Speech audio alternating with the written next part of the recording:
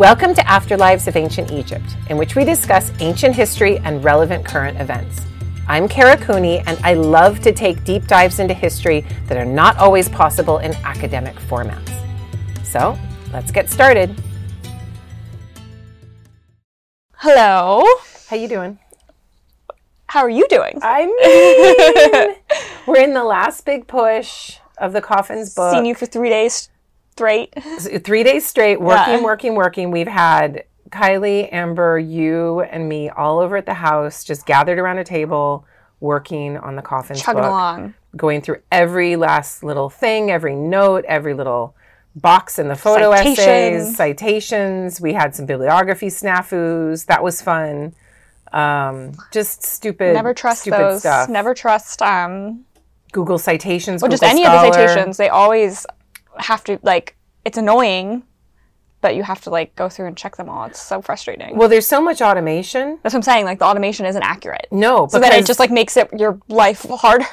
Yeah, because they'll take all of the authors that are associated with the volume in any way and list them in all in alphabetical order. So you'll get an edited volume with the person on the cover all the way at the back, and they should be the lead author. Yeah. But the automated bibliographies will give you something else. So then you have to. I've been Googling do it by images of the hand. book, Yeah. cover images of the book, and I'm like, this is the lead author. This is the way it should be. And then I take out all the other extraneous people. But it's, this is the way academic publishing is, and it's Defeats the purpose of the automation in a way. If you end up does. having to do it by hand. Yeah, or it's checking true. it by hand. So It's it's, true. annoying. But yeah, made good progress. I think it should be out in 2023 is what I think. Yeah. And it's going to be a big, beautiful blue Yeah. volume with Matka Ra's coffin on the cover. Nice, shiny, high gloss. Yeah. It's going Color photos and everything. be almost 1,000 Great. color photos. It's crazy. Yeah, it'll be great. So, And we'll do an episode on that once we're. Maybe we just take some time from it. take some time. And You can have a break, and then we'll have all come four of back us, and- how to produce your own. Yeah. Final academic thoughts. volume. Looking back. Yeah. Yeah. But What can we do better the next time or Yeah. differently? But what are we talking about today? And Yes. dear listeners, I ask because I actually don't fucking know. So what are we're we talking about today? Slotting in an episode real quick before we start getting heavy into work. So today we're going to do, since there's been so many new discoveries and new things out in the news, we're going to do an ancient Egypt in the Okay. headlines. Okay, good. And touch upon some. I'm here for that. I pulled 4 topics that have been somewhat recently discussed in the news, and we'll just talk about them a bit more. All these clickbaity news articles don't really give that much information, so we can provide some more context and background to these things. And you and I know, we talk to some of the people who are part of these discoveries. We know how old the discovery is, when it makes it to the press. Yes, a lot of these things we've known about for a while, but just starts getting picked up, and Or when there's an angle that the press picks up on for a particular topic and then they pull it. Yep. And, yeah. So today we're going to talk about the Esna Temple Zodiac. Oh, That's great. recently cleaned Yeah. and beautiful. All the new stuff from Maturia, Heliopolis, the Floyd and the Great Pyramid. Oh, okay. And then the thousands of ram's heads from Abydos that have Okay. been making the news. Okay, so we'll start with the Esna Temple Zodiac. So there was a recent restoration project at the Temple of Esna, which has revealed a beautifully painted zodiac. This was led by an Egyptian-German team, Christian Leitz and Hisham Christian Lights. Leitz. Oh, I forgot the I. That makes sense. Christian Leitz and Hisham El-Leithi. And so we get all these reliefs that show the signs of the zodiac, as well as planets like Saturn, Jupiter, and Mars, and a number of stars and constellations. And Leitz says the zodiac itself is part of the Babylonian astronomy and does not appear in Egypt until after the Ptolemaic time. And I think maybe better known is the zodiac from Dendera. And so these are all cool because The one that's now in the Louvre. which is now in the Louvre, Yeah. which is people ask for, repatriation, all these things. And not nearly as big as this one. Yeah. This is a mighty ceiling of zodiac, whereas the Dendera zodiac, while it is a ceiling, it's a ceiling of a chapel. It's quite a small thing, and something that's on a rooftop temple More associated with the astrology that happens. I was on going to a say, rooftop. more functional in a sense. Yeah. But yeah, apart from Esna, only Dendera, they are the only 2 temples that we have left to us that have these zodiacs. So they're very informative in that way. And just for listeners' background, the Temple of Esna was dedicated to Khnum, and construction started during the reign of T3, but the current temple is Ptolemaic and later. And I know it best because when we learned cryptographic texts with Jonathan, that's where we started with, and there's a really interesting, beautiful text from Esna going through how Neith created the universe in her cosmographic. I love Neith as a creator. Yes. That you get this understanding that Female creation is female as you bring in a Greek cultural experience, mix it with the Egyptian, which had previously seen creation as a very masculine endeavor. Not that the female's irrelevant. She's there as the essential protector and force field and container of the creation. But once you get into these later Greco-Roman temples, you actually see the woman, the divine feminine active in creation as well. And just like all the different ways of writing her name and this like little puzzle. But yeah, I think we both love to talk about astrology and zodiac and stuff.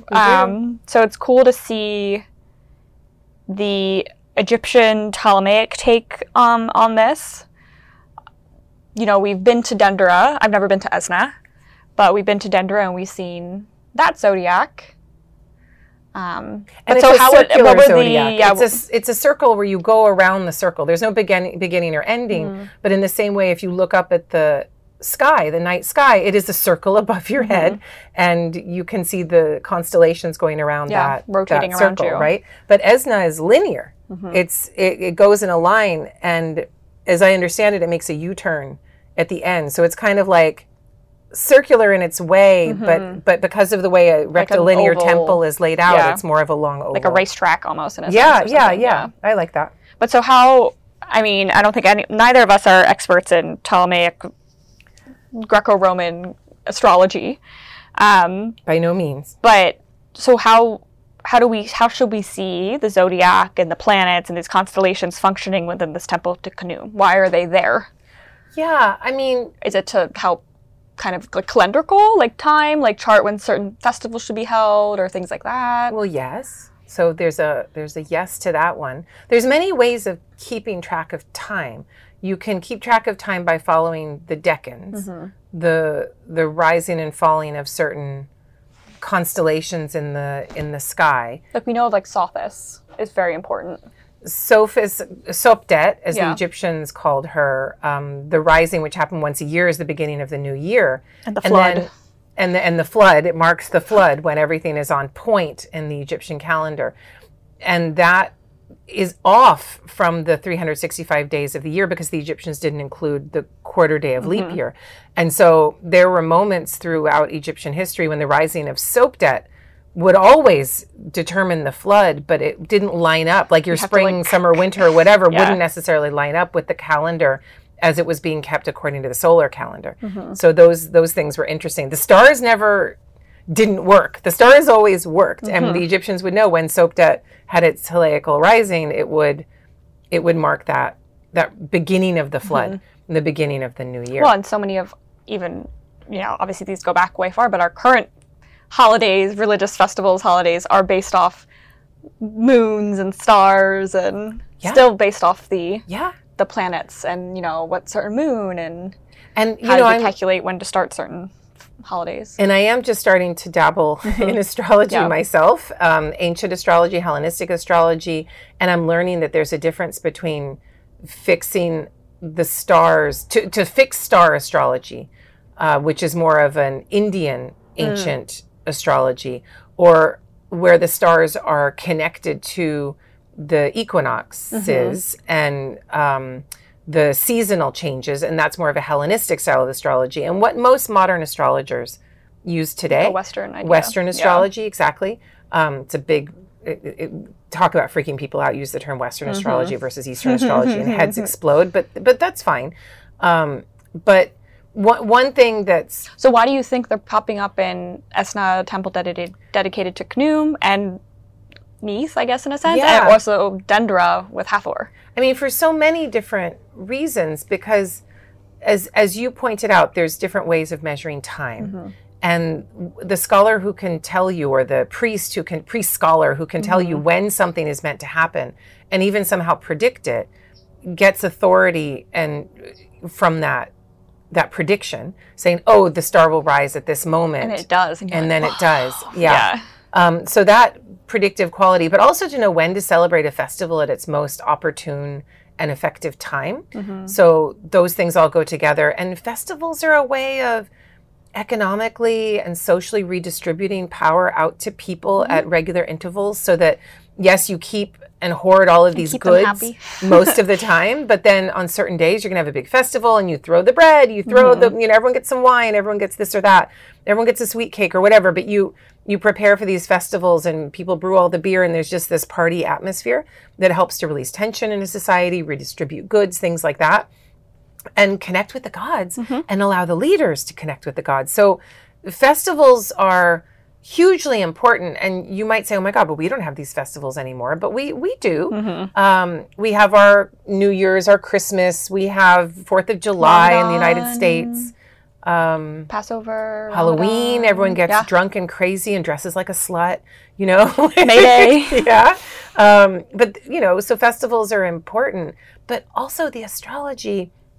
If you're a believer in this ancient system, then to have this knowledge, this restricted knowledge, this intellectual trained knowledge, is to have like a leg up over people in society. You can predict the future in a sense, right? Yes. And so if you're embedded in this society and you believe, "Oh, I can know when it's a good time to found a religious school, or when it's time to start building the temple and lay the cornerstone, when it's time to do all kinds of things," then you have an advantage as perceived by people around you.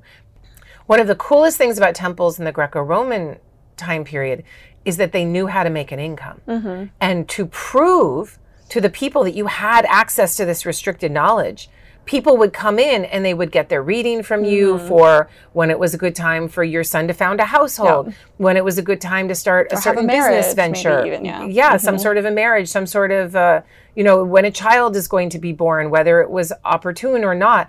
And there are Egyptologists like Marina Escolada Poveda, who work on the preserved astrological texts of people going to somebody, paying somebody for their skill, and they'll write up their reading Oracle, and then give it to them. Cool. So the temples, as they fall out of the control of the quote unquote state, as they're not funded by the kings, particularly down south in Greco-Roman time periods where they're off the beaten path, you need the priesthood needs to create its own way of funding itself. And what better way for people who walk into the because I think this is in the portico.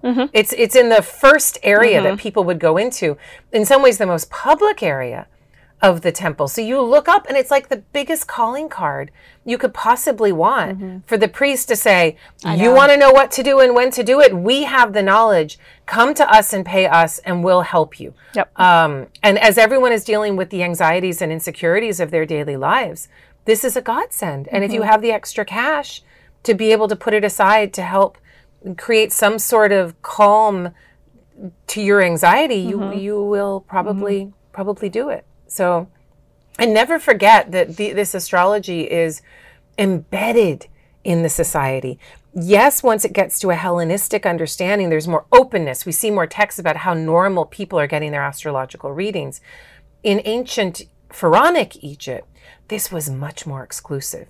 This was something that only the very rich, like Senenmut's main advisor to Hatshepsut, would, he in his tomb near her temple at Deir al-Bahri, he included an astrological ceiling with the decans. And we can talk about what the decans are, but and then there are these Middle Kingdom coffins that have the astrological ceiling on the interior lid of the coffin. So the rich people get access to this training, to this future reading ability and the power that comes with it. And then everyone else looks on jealously in a way.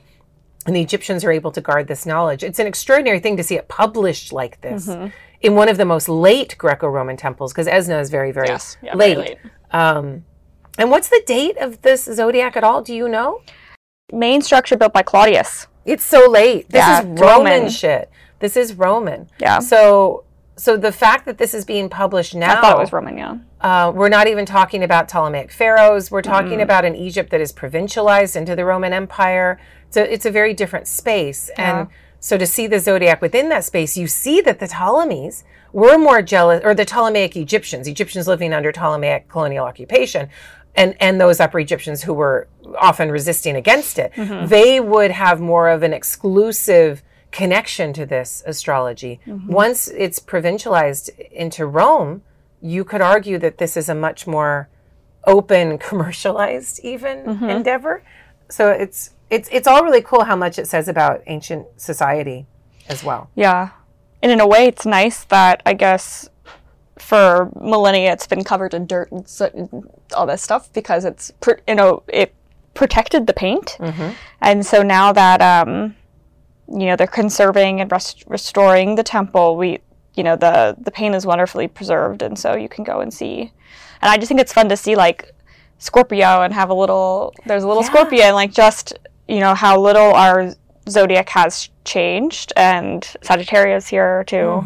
And so I'm looking at it too, and so I'm looking at the picture, and we can upload one of these images for everyone to look at too in the show notes.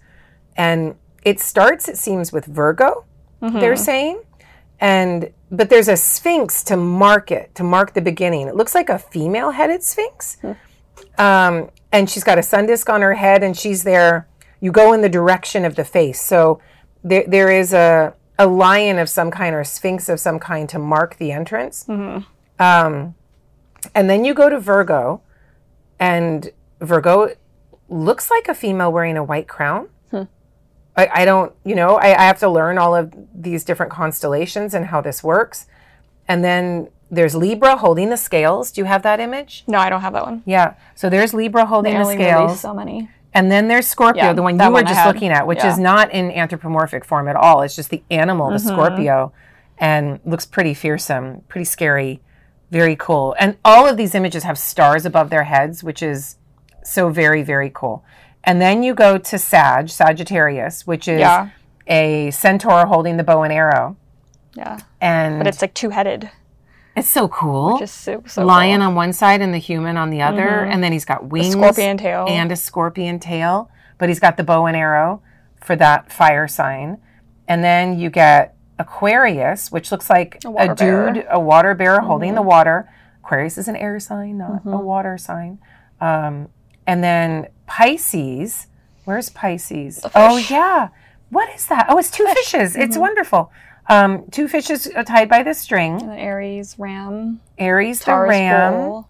Taurus is a bull with a Gemini, sun disk. Is that a sun disk on its back? On its butt, yeah. On its butt. Which is kind of like the coffin that you see with the Taurus, with the moon, or with the sun on its back. And then Gemini is... Two twins. It's a male and a female, though, isn't it? That's cool, though. Yeah. It's a male and a female with stars above their heads. Cancer is big crab. Big, scary-looking crab. That's so funny because Esna is far from the ocean. Yeah. So maybe they didn't know exactly how to draw this crab in this place. It's kind of cute. And then Leo's a lion. And then Leo's the lion, the last one. Yeah, it's very, very cool. And then all of these other images, I suppose, would be Decans and other things. Yeah, they have here representations of the Decans. Oh, yeah. So that's these guys over to the right. Okay. So a Decan is splitting each constellation into 3. And there are 36 Decans. And it's a 10-day period.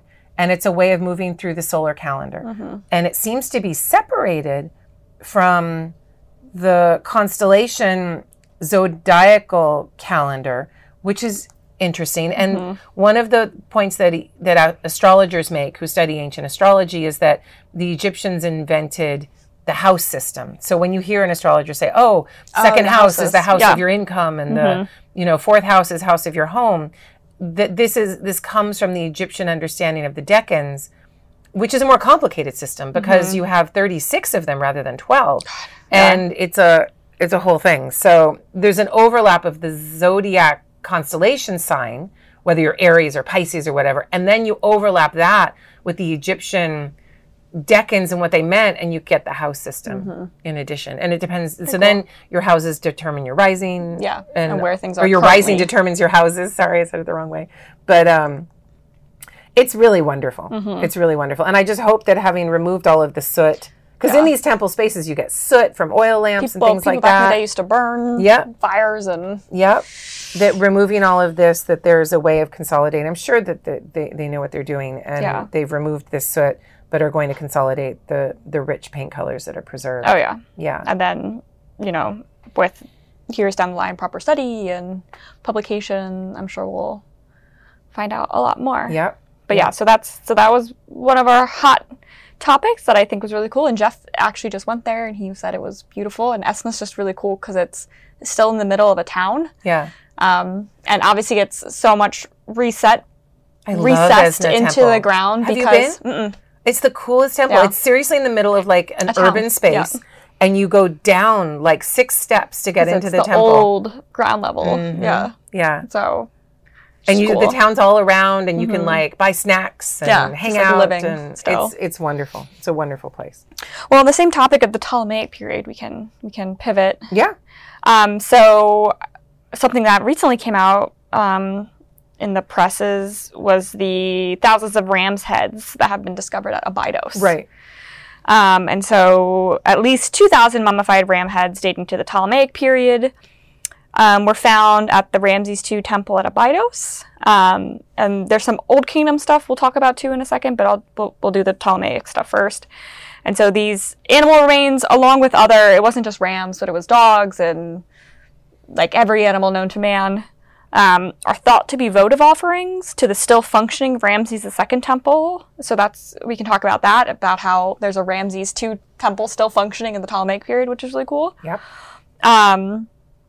And so, as you just talked about with Ptolemaic temples, them being very economic powerhouses, because of this thriving animal votive trade, why do you think animal votive offerings became so popular then, and how are they functioning in this ritual space? And it's also interesting that it's at a mortuary temple to a king. Yeah. And not just a normal temple. It's also very interesting. And we were both at Sami Iskander's talk, and Sami Iskander is the main archaeologist. The main archaeologist is Sami Iskander, Egyptian-American. From New York University, I saw. Right, yeah. and has been engaging with work at the Ramses II temple at Abydos for, I think, more than a decade. Yeah. Maybe 2 decades. And I'm intrigued what I'm sure he's presenting on it at this RC coming up. Yeah, and the updates. And do check out his amazing volumes that are coming out in quick succession about the Ramses II temple. I own all of them. They're beautiful. I mean, these ram's heads are so cool because they show you that the temples have well and truly been privatized. Yeah. As we deal with all of this privatization of our universities, of our libraries, maybe I mean, really, what's a Barnes and Noble but a privatized library that you feel like you can go into and hang out in and read books and put back on the shelf? It's kind of ridiculous, but people love to use them in that way. But there's all kinds of privatization happening in our culture today, in which state investment and funding is being removed, and that state investment and funding, in the same way in Ptolemaic and Roman Egypt, it was being removed and given to the high elite. This privatization, it's the same as today. So, if you're able to have government invest in something such that the dominant class gets all of the goodies, then everyone's fine with it. But as soon as you get a whole lot of immigration or a whole lot of other people coming in, then you're going to see that state funding, or there's less control in how that state funding works. The state will pull their investment into these structures, these temple structures, these libraries and schools and other things, right? We talk about charter schools. We talk about school choice. We talk about all the hospitals are all being bought up by private equity, whatever. So all of these things are being privatized. Well, this has happened before. And in Greco-Roman Egypt, the states were, over time pulling their direct funding of these places and saying, figure it out. And these Greco-Roman privatized temples pivoted and learned to use their authority and their intellectual training, their bureaucratic scribal training, and they sold trades. So you could go there and you could get a legal document written up. You could go there. They're like a notary. Get your astrological reading done. You could go there and make a prayer. And one of the ways that the prayer was materialized, because every person on this planet loves something material, right? You go to make a prayer at the Catholic Church, you put in your quarter for the super Like the nice candle. big candle, Yeah. and you get a card, or something like a card of a saint in the chapel that you gave your candle if you do the super nice donation, right? And so you have something to take away to document that you have this prayer, and you can keep that in your pocket as like a talisman kind of thing. Well, the ancient Egyptians got very materialized in the way that they did these prayers. And so what did these temples do to prepare for this? They had these, not zoos, but really breeding grounds, right? Yeah, So I don't think it would have been like a nice. The animals weren't like they weren't super concerned about their like space or happiness, and no, but a Bastet temple would have a bunch of cats. A temple to Birds were very popular Yeah. in general. You can't breed falcons very easily, Yeah. it seems, and people like Salima Akram, who study animal mummies very specifically, have shown that the hawk mummies are not usually hawks; they're other birds. Yeah, they make them look like it, or like they're a piece of a hawk. Right. You each get a wing, a bit of a wing bone or something, and not the whole hawk. Whereas the ibis bird, you can get the breed whole- those yeah. more easily, and you actually Yeah, get an lots ibis. of dogs and cats. They're easy Tons to of breed. dogs are easier than a Shrews. jackal. So the dog is the stand-in for the jackal because breeding jackals doesn't seem to really work. Wild animals, yeah. It's hard to do. Obviously, any domesticated like ram or something like this Yeah, is easy. It's easy to breed a domesticated animal like a ram, and that's what we have here. And so, why a ram for Ramses the second? It's not a connection. I know. It's not. But for those of you listening, going, "Oh my God, I've proved the secret etymology of the name Ramses," it's not going to work. Rames. Rames means the one born of Ra, and But the etymology. the Ra and the ram are connected. They are. The ram is but he's connected more to Amun Ra or Amun Ra. If you want to put an E or a U in there, it's up to you. Egyptian has no vowels written in it, so it's a choice. And Amun is written with an O, an E, and a U. Amon, Amun, pick any of Amen. Good luck. And trying to connect Amun with the biblical Hebrew Amen, that's just not right now. Let's not try to etymologize this. But so Amun-Re is the one really connected to the ram. And rams being a solar. Yeah, like their horns. Things with horns are connected with the sun god. Yes, yeah. Very much so. Like the sun fits in between their Like horns. as a horizon or something. Yeah. Yeah. The They're- horizon, Achet sign. Right, they're there as the place the sun rises and sets between like the two hills. So you've got those horns. Same way the cow goddess has the horns and the sun is fit between them. I'm sure we could go deeper into the reason the ram is chosen for Amun-Re, but It's a strong, powerful, masculine force, I guess, right? I mean, he's like a bull. Yeah, he's such a strong force that what is lambing season? Maybe when it gets sunnier, when, spring. And then you have to kill all the males. Well, yeah. Because Or you castrate them. You can castrate them, but mostly with lambing, you just kill them. And everyone eats lamb. Keep one. Right. So You only need one male. you eat your lamb stew and your lamb this, and everyone's like, "Oh, I'm so sick of lamb," but you have to eat all your lamb because you can only have a few of such a strong masculine animal. Yeah. And then he's surrounded by his females. Harem. His harem, and you get this idea of the patriarch in a patriarchal society, the sun god surrounded by his daughters, his mother, his wives, all of these things. And so the ram is the perfect animal for that kind of understanding. Why they connect the ram particularly with the hidden one Yeah. and the old setting sun, I think that makes sense. The ram has a beard, right? It's kind of a bearded animal. He looks old. Like a billy goat. Yeah. There aren't many, if you're lambing and you're killing all the other young males, very few of them are able to get old. They keep them separate too, usually the males, because they don't want them to him fight going each around other. rutting with the women unless they want them to be mating. And they'll ram the head of the Yes, other yeah. of the other male they're goat. special in some way, yeah. Yeah. But this ram is evocative of the setting sun, of the older sun, the dying sun, which seems like you might be listening to this going, why would anyone want to worship the dying sun? I mean, I love a good sunset as much as anybody else. But for the Egyptians, the dying sun is that which is pregnant with new life. It's the sun that will rebirth itself. That even if it's dying, it will be reborn. It's foretelling a new beginning. In some ways, it's the most powerful hope that any people can hold on to. So, and it's funny that rams then in other Near Eastern cultures get a kind of an evil attribution with them. Or, you know, in Greece, they're kind of this like wild Bacchic, like crazed animal. And then in the Near East, they get associated with like the devil and...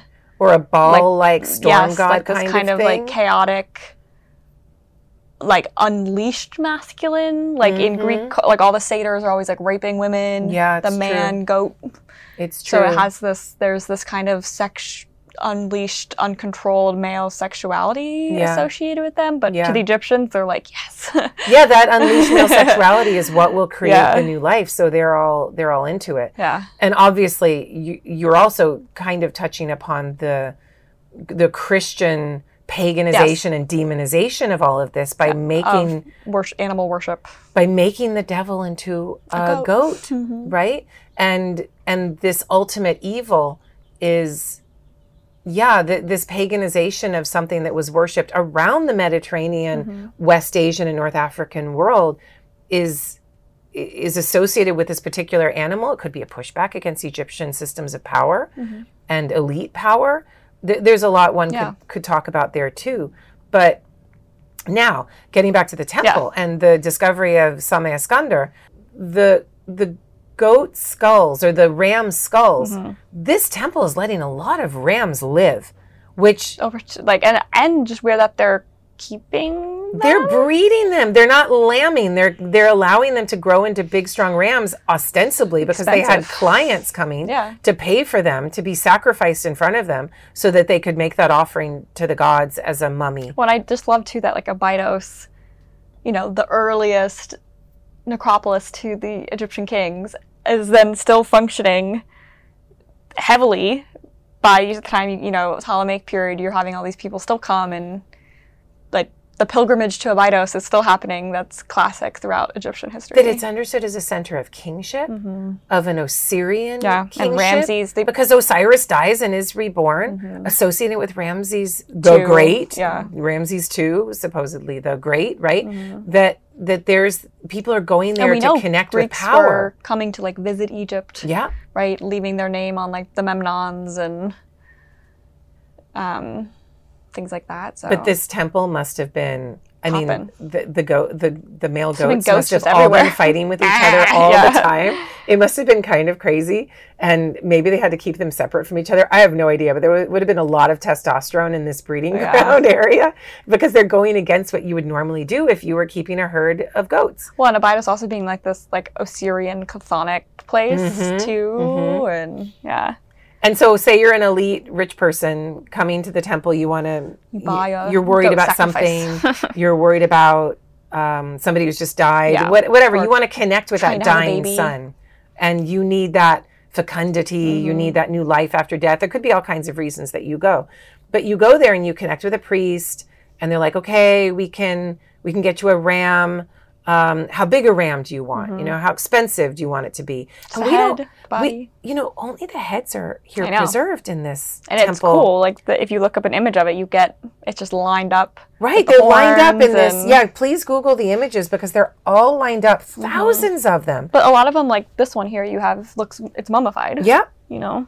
And so you wonder, did they sacrifice it in front of you? Kind of like an Eid al-Adha kind of thing where you give a sacrifice to the gods and then they would keep the head in the temple as the offering.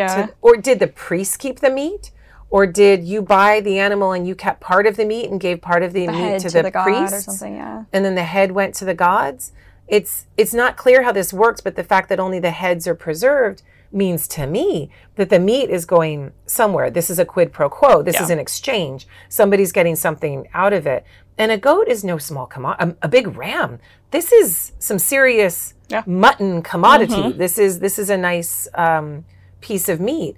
And you would then, if you're paying a certain amount for that, you would want to get something big in return. How much that would actually cost? A goat in a text from Deir el-Medina, like a good 1,200 years before this time period, would have cost about 10 deben, 2 woven shirts, 2 pairs of sandals made out of leather. But a ram, is that more expensive? I assume so, but I don't know. Does a ram make good eating? I have no idea. Is it tougher? Do you I know. I just know it's good for wool. Yeah, that's true. Castrated males are the best wool. I mean, does it make a good coq au vin? I have no idea. Yeah. Do you just cook it a long, long time and then it's delicious? I have no idea. Yeah, I mean, a stew. I assume it's a lot of meat, so maybe this is I'm like assuming babies taste the best. I assume, but is this like a 20 deben kind of thing because of the amount of meat And that just you that would it's a get? male. And then it's 4 woven shirts and 4 pairs of sandals, and I actually don't know, but it's a big outlay of cash. And then you're giving that to the temple, and then the temple, the same way if you go to a Hindu temple and you ask for, I think it's called a bhupti, where you pay the priest to do an invocation for you a certain number of times. And the more you pay, the more times they do it. In your honor, yeah. Yeah, so you're like, I have this problem. I need you to pray for this person. This is my issue. Please do it 300 times. And they'll say your name, and then they'll do the prayer 300 times, or however many, depending on how much you paid. And I have to imagine that that's what's going on here as well. Yeah. And it's wonderful because it's connected to Amun-Re. As you said, it's connected to the ground zero of Egyptian kingship at Abydos. It's connected to the ram and itself, and it's connected to Ramses II as a deified cultural memory of a kick-ass king that everyone wanted to be like. So, and that his cult was still functioning that many years later. Yeah. But then also, at the same site, under the temple, nearby, they found an Old Kingdom structure with 5-meter thick walls. That's this business. Yeah, and you can see the corner there. Yeah. Dating to the 6th dynasty. And so that makes you think, okay, ask yourself what's happening in Abydos during the Old Kingdom. Right.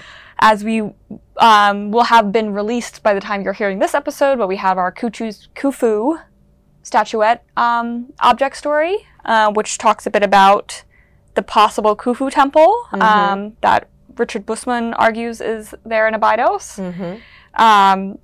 Other Old Kingdom things, we have, the tomb of Weni.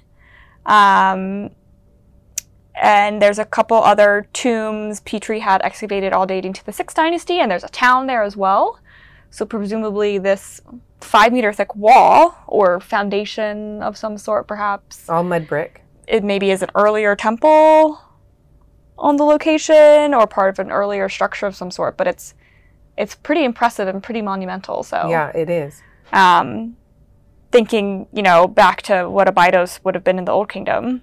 And I think a lot of people don't think of it as much. I think we have to reconsider that idea now. But it's also, it gives you an idea of how potentially destructive Ramses II actually there's something there. Was. Yeah. Because if there was an old, I brought up this analogy before, I'll bring it up again, the idea that you had this late ancient church at St. Peter's Basilica in Rome, and then you get people with enough power to say, we're going to tear it down and build a new one. We'll keep the basement area or whatever, but here's our new fabulous St. Peter's Basilica, and they rip it down and build again. That's what Ramses II is potentially doing, given this foundation of a temple with extraordinarily thick mud brick walls, really copying, in a sense, the enclosure wall of Shunet el-Zabib, built by Khasa Khemui. It's Khasa Khemui, right? Okay, good. There's this very old, pre-existing temple structure that Ramses II and Seti I before him, his father, may have gone in and said, we need to connect with this ancient kingship. We're going to put temples here. The space is already sacred. This space is already sacred. We're not going to tear it down. We're going to raise part of it, and we're going to build on top of it. And this idea of sacred space remaining sacred space, even if there's destructive changes happening to it. And never forget that building is always destructive. Yep. If you have a construction site next door to you, you know exactly what we're talking about. You can't build something without raising what was there before, creating a whole lot of dust, foundations, moving things around. It's always a messy, destructive process. And that seems to be exactly what's going on at Abydos. So I just love that it's like Old Kingdom, Yeah. the Ramses Temple, and then like thousands of ram skulls from the Ptolemaic period. It's this literally thousands of years of history compounded upon a very small space. And just keep your eyes peeled for more stories coming out, because it says in one of the articles I'm reading right now that there are a number of statues. Yeah, there's remains statues, of trees, papyri. tree remains. What? What? The leather garments and shoes I know are Ptolemaic. Oh, okay. Later. Okay. But how cool. So yeah, there's trees, more objects cool. coming out. This I saw a team with Sameh Iskander is working with good funding and good foundation of work, and they're going to be, and they publish. Yeah. So they're going to be publishing this stuff as soon as they find it, which is wonderful. Excited to see what's at this upcoming RC. I'm sure he'll have more. You're going? No. I'm not. I'm not going to RC. We'll have to ask. I know. We'll ask and find out. And maybe the press will pick it up too. Yeah.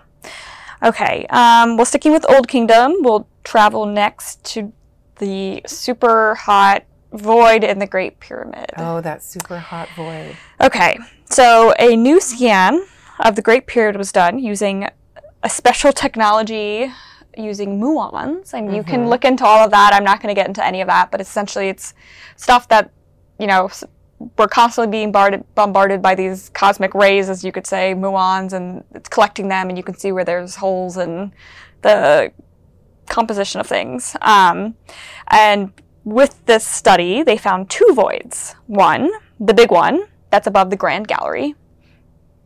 And there's a smaller one in the north face. But most people have made a big hullabaloo about the space that's over the Grand Gallery.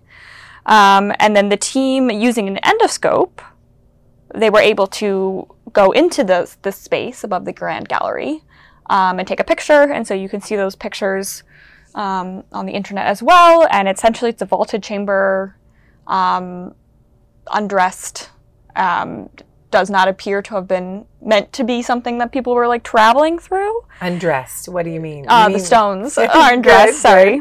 And I think, some people will argue that this was like a secret chamber to Khufu's actual lost tomb, blah, blah, blah. But the most reasoned arguments I've seen is that this is a dummy passage similar to what's above the king's burial chamber, but that it's a relieving chamber to take off pressure above the Grand Gallery, because it's this open space that the weight of the pyramid would have pressed down upon, and these vaulted chambers are a way of dispersing the weight. Yeah, I mean, you've got it. So to me, it's not that. I mean, it's cool to just know more about the construction of the pyramid and the engineering knowledge they had at the time that, we can't just build solid rock upon an open passage because it will collapse. Yeah. And that we need to have kind of relieving chambers, arches, things like this to disperse the weight. That's cool. Yeah. But, seeing all these things of, it's leading to a new room where his actual burial is and all this stuff. I guess it's getting people interested, but... Yeah.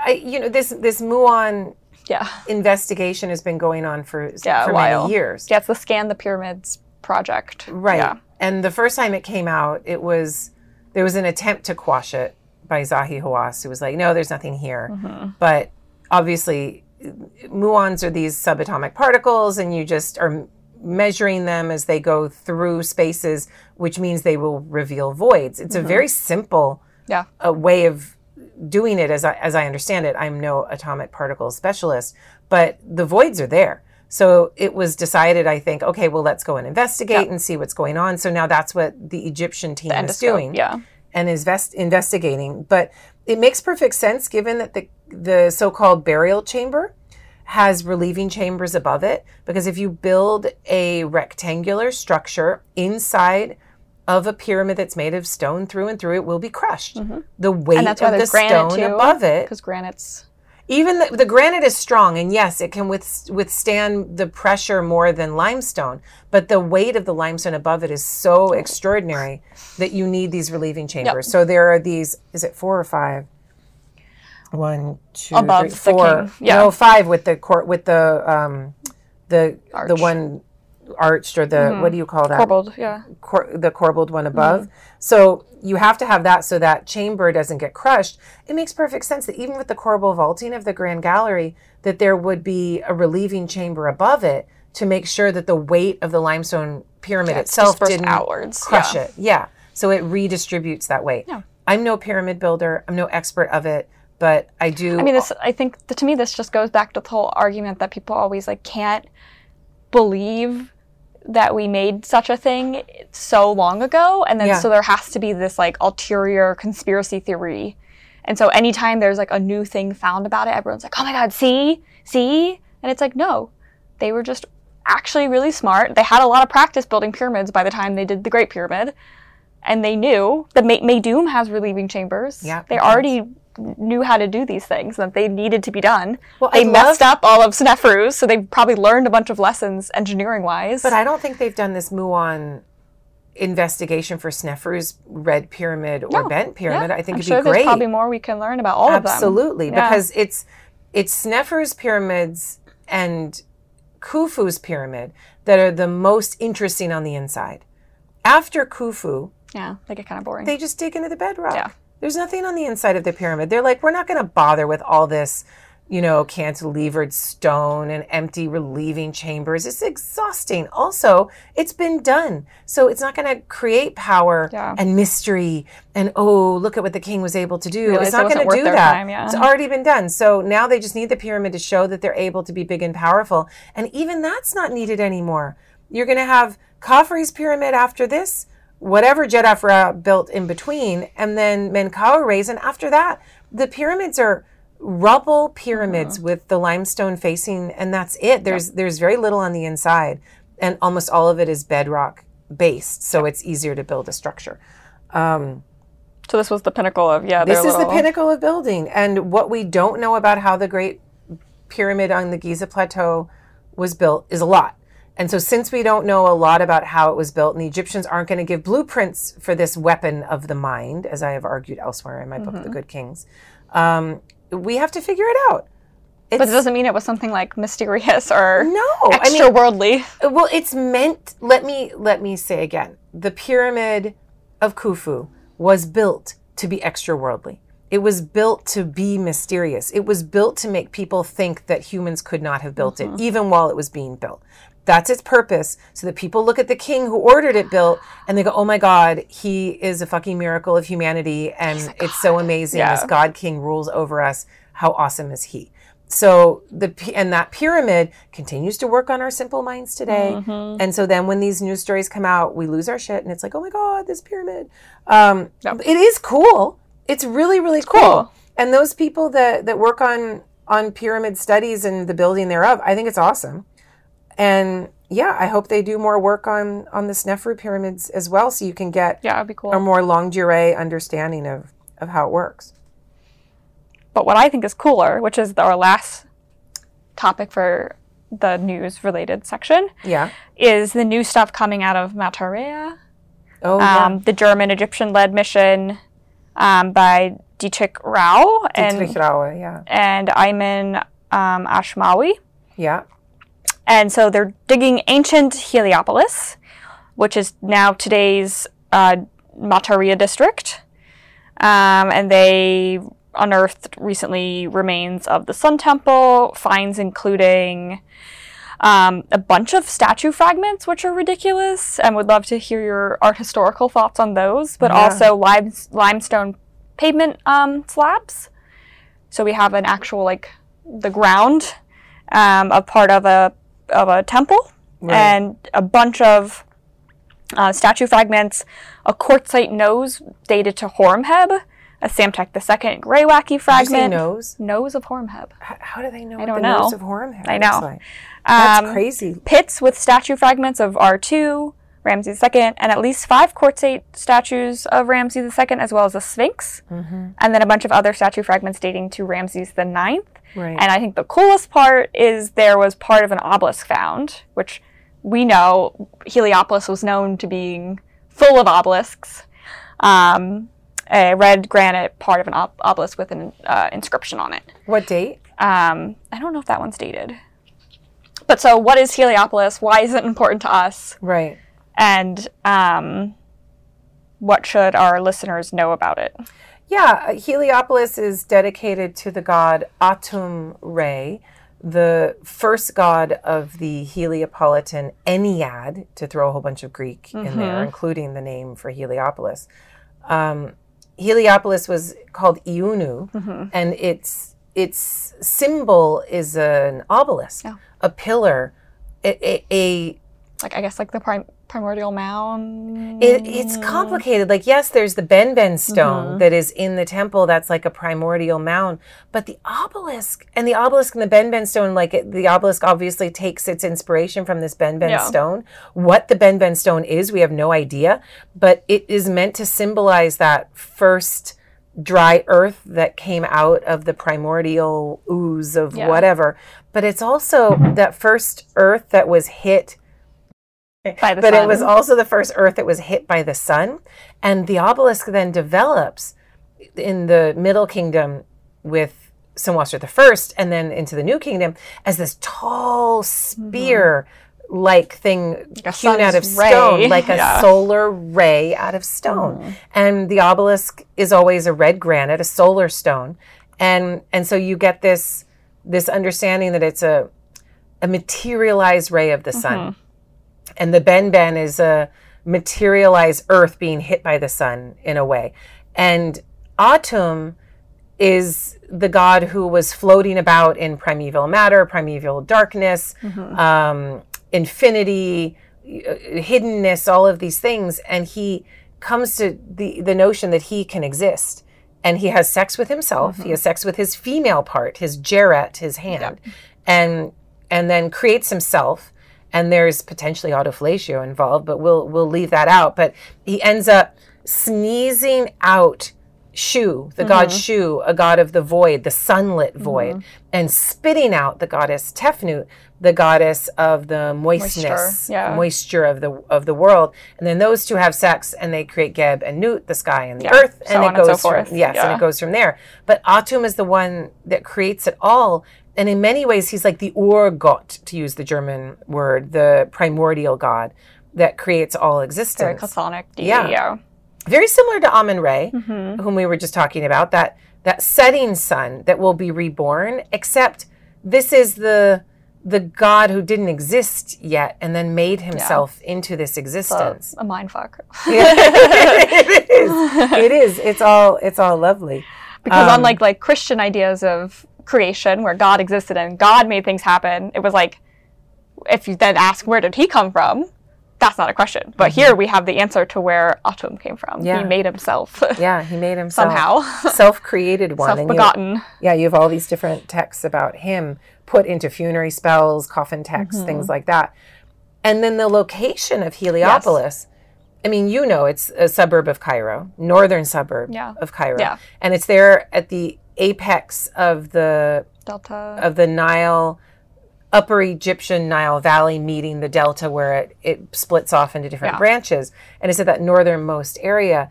And almost certainly, and I'm sure Dietrich Raue could tell us more about this, but it's at a place that must have been on high ground, a turtleback, as Nile specialists might call it, a gezira, exactly, that is like a higher area that you can build a temple on, and that even with the yearly flood isn't going to be wiped away season it would have after looked season. Like that first mound of creation in the waters. Yes. And have the temple with the obelisks. Yeah. Very nice image in your head. That geographically it was chosen, this site, as a high area, even with the yearly flood, where you could never flooded or something, perhaps. You could worship the sun god continuously, repeatedly, and where people would then leave monuments.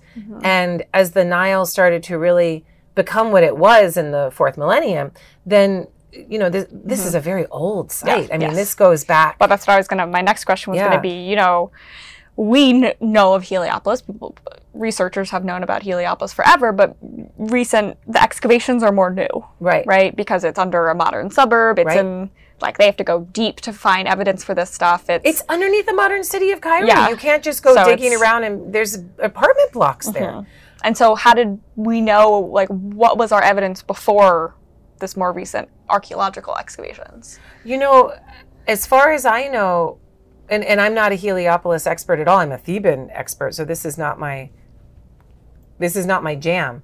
But there was an area before Cairo became hyper-urbanized with the obelisk of Senwosret I. Yeah. So we have some bits and pieces about. Yeah. And then mentionings in text of someone, a king setting up an obelisk or Right.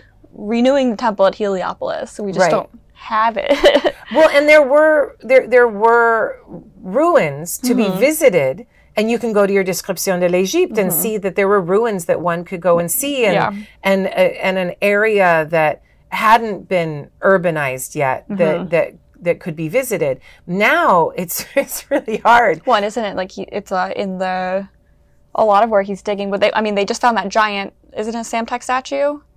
Where they pulled out of the second statue, as I understand, from inscription. They were in like a giant garbage dump. Pit. Giant garbage. And so they were pit. dealing with all the issues that come with excavating, a garbage area, which is toxic and unsanitary. And then and it's very waterlogged up there, right? So you can't go that deep without having to need pumps, and right. So it's a definitely difficult excavation area. And they have to go fast because this is a rescue archaeological mission where buildings are going to be built. Yep. So archaeologists, and this is a joint, as you said, German-Egyptian team. And so they're going in there, moving as quickly as they possibly can, publishing and recording as quickly as they possibly can. But there's going to be a building going up right where they're digging right now. So so the press release isn't as informative, I think, as we would like. Right. Because it just very, gives you these little tantalizing fragments belonging to Horemheb. Right. Oh, the Greywacke belonging to Samtek. So that must be what that one piece was. But what do they say it is? The Greywacke what? It just says Greywacke. Oh, because we don't know what it is. It's a fragment, right? Yeah. But we have some white plastered mud brick architecture and flooring dating to the second half of the first millennium. So, yeah. It's super exciting. What's similar to Memphis. It's like these places that we know were very important places that we just don't have amazing preserved to us. And so any little bits and pieces that we have coming out. Yeah. And then Simone Connor is the art historian who's associated with it, working on many of the statues that are found. Really, really wonderful work being done. So I'll learn more excited. ICE, right? The International Congress of Egyptologists is going to be in Leiden this summer of 23. So I'm assuming that there will be papers on this there, and that's going to be really exciting. We'll have more to talk about. And you're not going to ICE. None of our team is going to ICE, just me. So I'll take careful notes and report back. Yeah. Yep. But so I'm always most excited about places that we know are not understudied, but under excavated. And when we have bits and pieces coming out more, so anything from Heliopolis or Memphis is always very, very exciting. Oh no, it's the coolest. Any other recent news you'd like to touch upon? Trying to think. You mean other discoveries or things like that, or just anything? It's funny how these things happen seasonally for us. And right now is about the time when we would start to get a lot of the news of discoveries, because most people dig in Egypt in the season that is coolest. They're going to be there from, October through to the spring. And so this is when your photos are going to be released. People are going to put things out there on the web. They're going to populate their university website. We're into April. Now's the time. So I think the discoveries are going to be released pretty hot and heavy, and we'll learn more. Yep. Yeah. Yeah. That's what they're finishing up at EDFU. Yeah. So I think in the next coming weeks we'll probably have some new press releases as well. Yeah. It's really. And I think the ministry always post most of their stuff on Facebook, so you can follow them for. They'll do the Arabic and English press releases. And go from there. But these were just some. I feel like we were getting a bunch, and I just wanted to give our thoughts and touch base. And I think it's great, and I think this should be a regular part of the podcast. It's like latest new discoveries. Let's discuss. And a lot of these things we talk about in the Ancient Now on the Substack, right? But we can't get as in depth, and so if you're reading the Substack, please read it. We throw a lot of links and new discoveries, not just Egypt, but everywhere in there as well. And then we can take this time to dive a little deeper into those. Jordan and I also know how often the articles get it wrong. Yeah. Even reputable news organizations get things wrong. And we also know that many of the people who are working at these sites, we know how long it takes for excavations to be able to release things. We know how hard it is to identify and date things when they come out of the ground. Yeah, in most cases, we've known about all this stuff for the BIDO stuff, that's been years. And we're also privy to some of those heated discussions that'll happen in a conference where people argue about a date, argue about a function, say that's not what this is. And there can be, when things are new, there can be a lot of disagreement before things settle into an accepted story. Yeah. So, just take that into account and we can try to parse things out for you. Try to give you some context and background. Yeah. I think it's a great idea. But this was fun. So let us know if something pops up and you want us to talk about it more in depth. We can always just add in a little, even just like one topic to the beginning of any podcast episode. We can take a moment to talk about something hot. And all of you who are patrons on the Patreon, you know that. You go into the Discord, you say, we'd like you to talk about this. Have you looked at that? Give us a link. We follow up on it. And we also connect with our patrons through live Zooms, and we get to have discussions with you directly, which is really fun. So if you haven't become a patron yet, do jump on that because it's a way to connect with other people who are all interested in this work, in these discoveries, what the ancient world was like, why we're obsessed with ancient Egypt, private things. Live events just for the patrons, so we can have a closer conversation, and we're looking to pull out different types of offerings this year with our object stories and other things. So stay tuned for that and hopefully get you different offerings. Yeah. Love it. Cool. Well, this was fun. Now we have to get back to editing. Back to the damn book. So thank you all. Maybe by the time you're listening to this, we'll be done. I hope so. Wouldn't that be great? I think so. The book it'll be out there and done and handed off to AUC Press, American University Cairo Press. Thank you for your patience with our process. It's taking a lot longer than I said it would, and I'm sorry, but it's going to be beautiful. It will be beautiful. Yeah. Until next time, this is Afterlives of Ancient Egypt. Bye. Take care.